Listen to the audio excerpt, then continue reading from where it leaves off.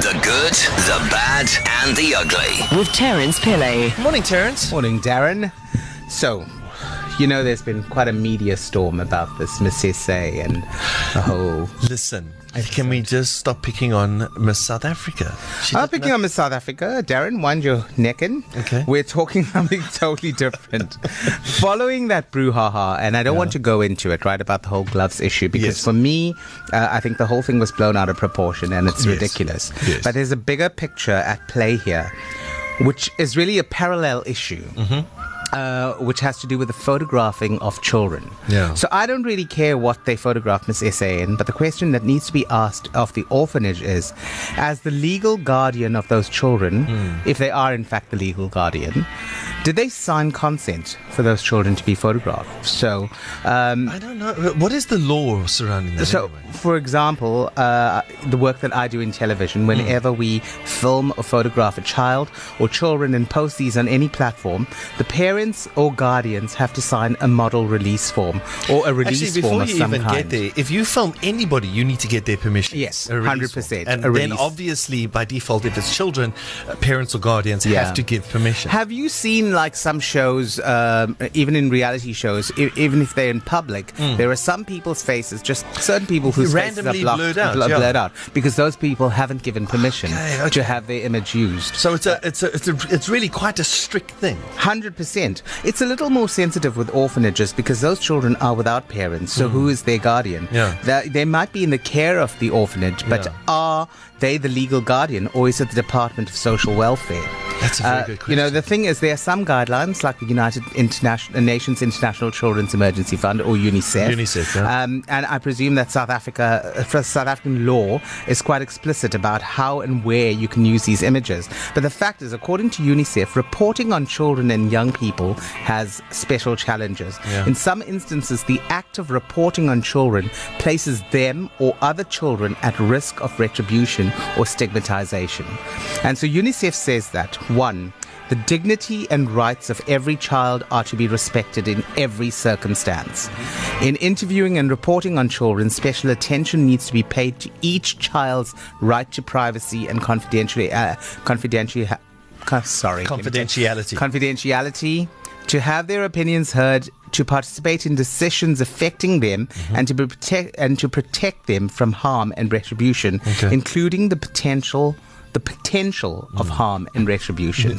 So in terms of that photograph, say with Miss South Africa and all those children at the orphanage that they were filming, these children are in desperate situations. Someone could take that photograph, lift it from wherever, put it onto a form, and use that for some nefarious means. Go and collect activity. UNICEF goes on to say the best interests of children are to be protected at all times over any other consideration, including the advocacy for children's issues and the promotion of children's rights. When trying to determine the best interests of a child, the child's right to have their views and images taken into account are to be given due weight in accordance with their age and maturity. If you looked at those pictures of those kids in that Miss South Africa picture, all of them were very young children, and toddlers even, and I doubt if those kids were even asked, can I take your picture? You just assume you go into an orphanage, you're there to do goodwill, but when does goodwill become an act of marketing? I've got to tell you, Terence, I would never even have thought to ask that question. You see, these children are often in desperate situations, and yes, you're taking food and other aid to them and that kind of thing, but taking a picture with them without permission or consent is self-serving. So what it becomes is an act of marketing more than goodwill. And we appear to live in a world that is driven by this kind of thing. And, the opposite view argues that we live in a world where the medium is visual. A picture speaks 1,000 words.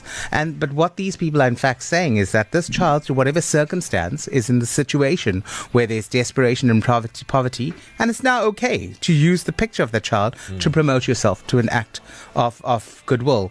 We all understand that orphanages need support, and many argue how better to show the good work that they're doing through a picture that can get broadcast through various mediums and perhaps people then urge people to contribute, right?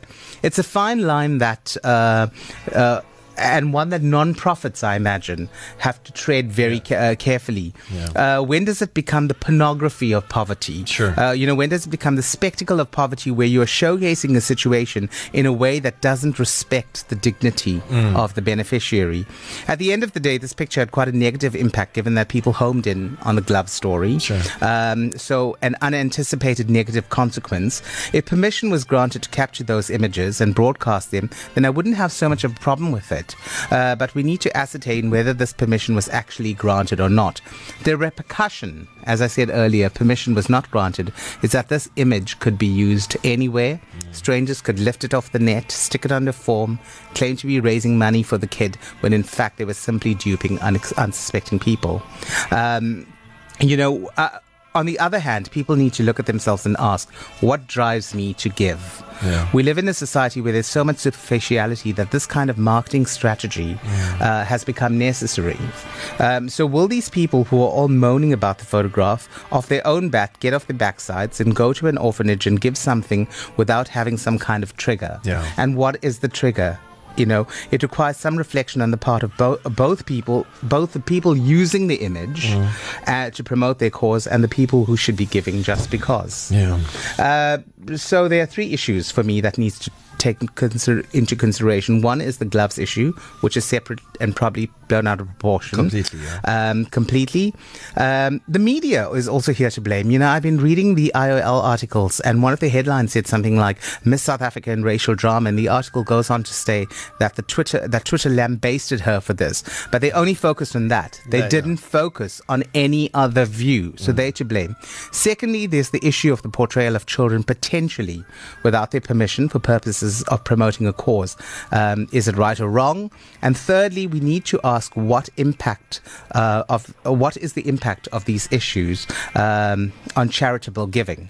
How does it influence people's generosity? So there are two sides to it. How do NPOs promote the good work that they're doing in an age of superficial social media?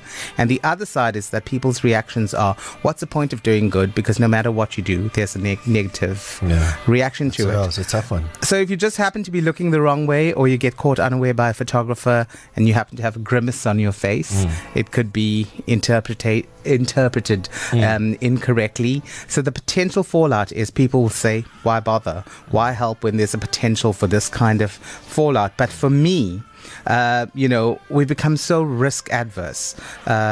Perhaps in the end, the answer is just go out and do good, no matter who gets to know about it.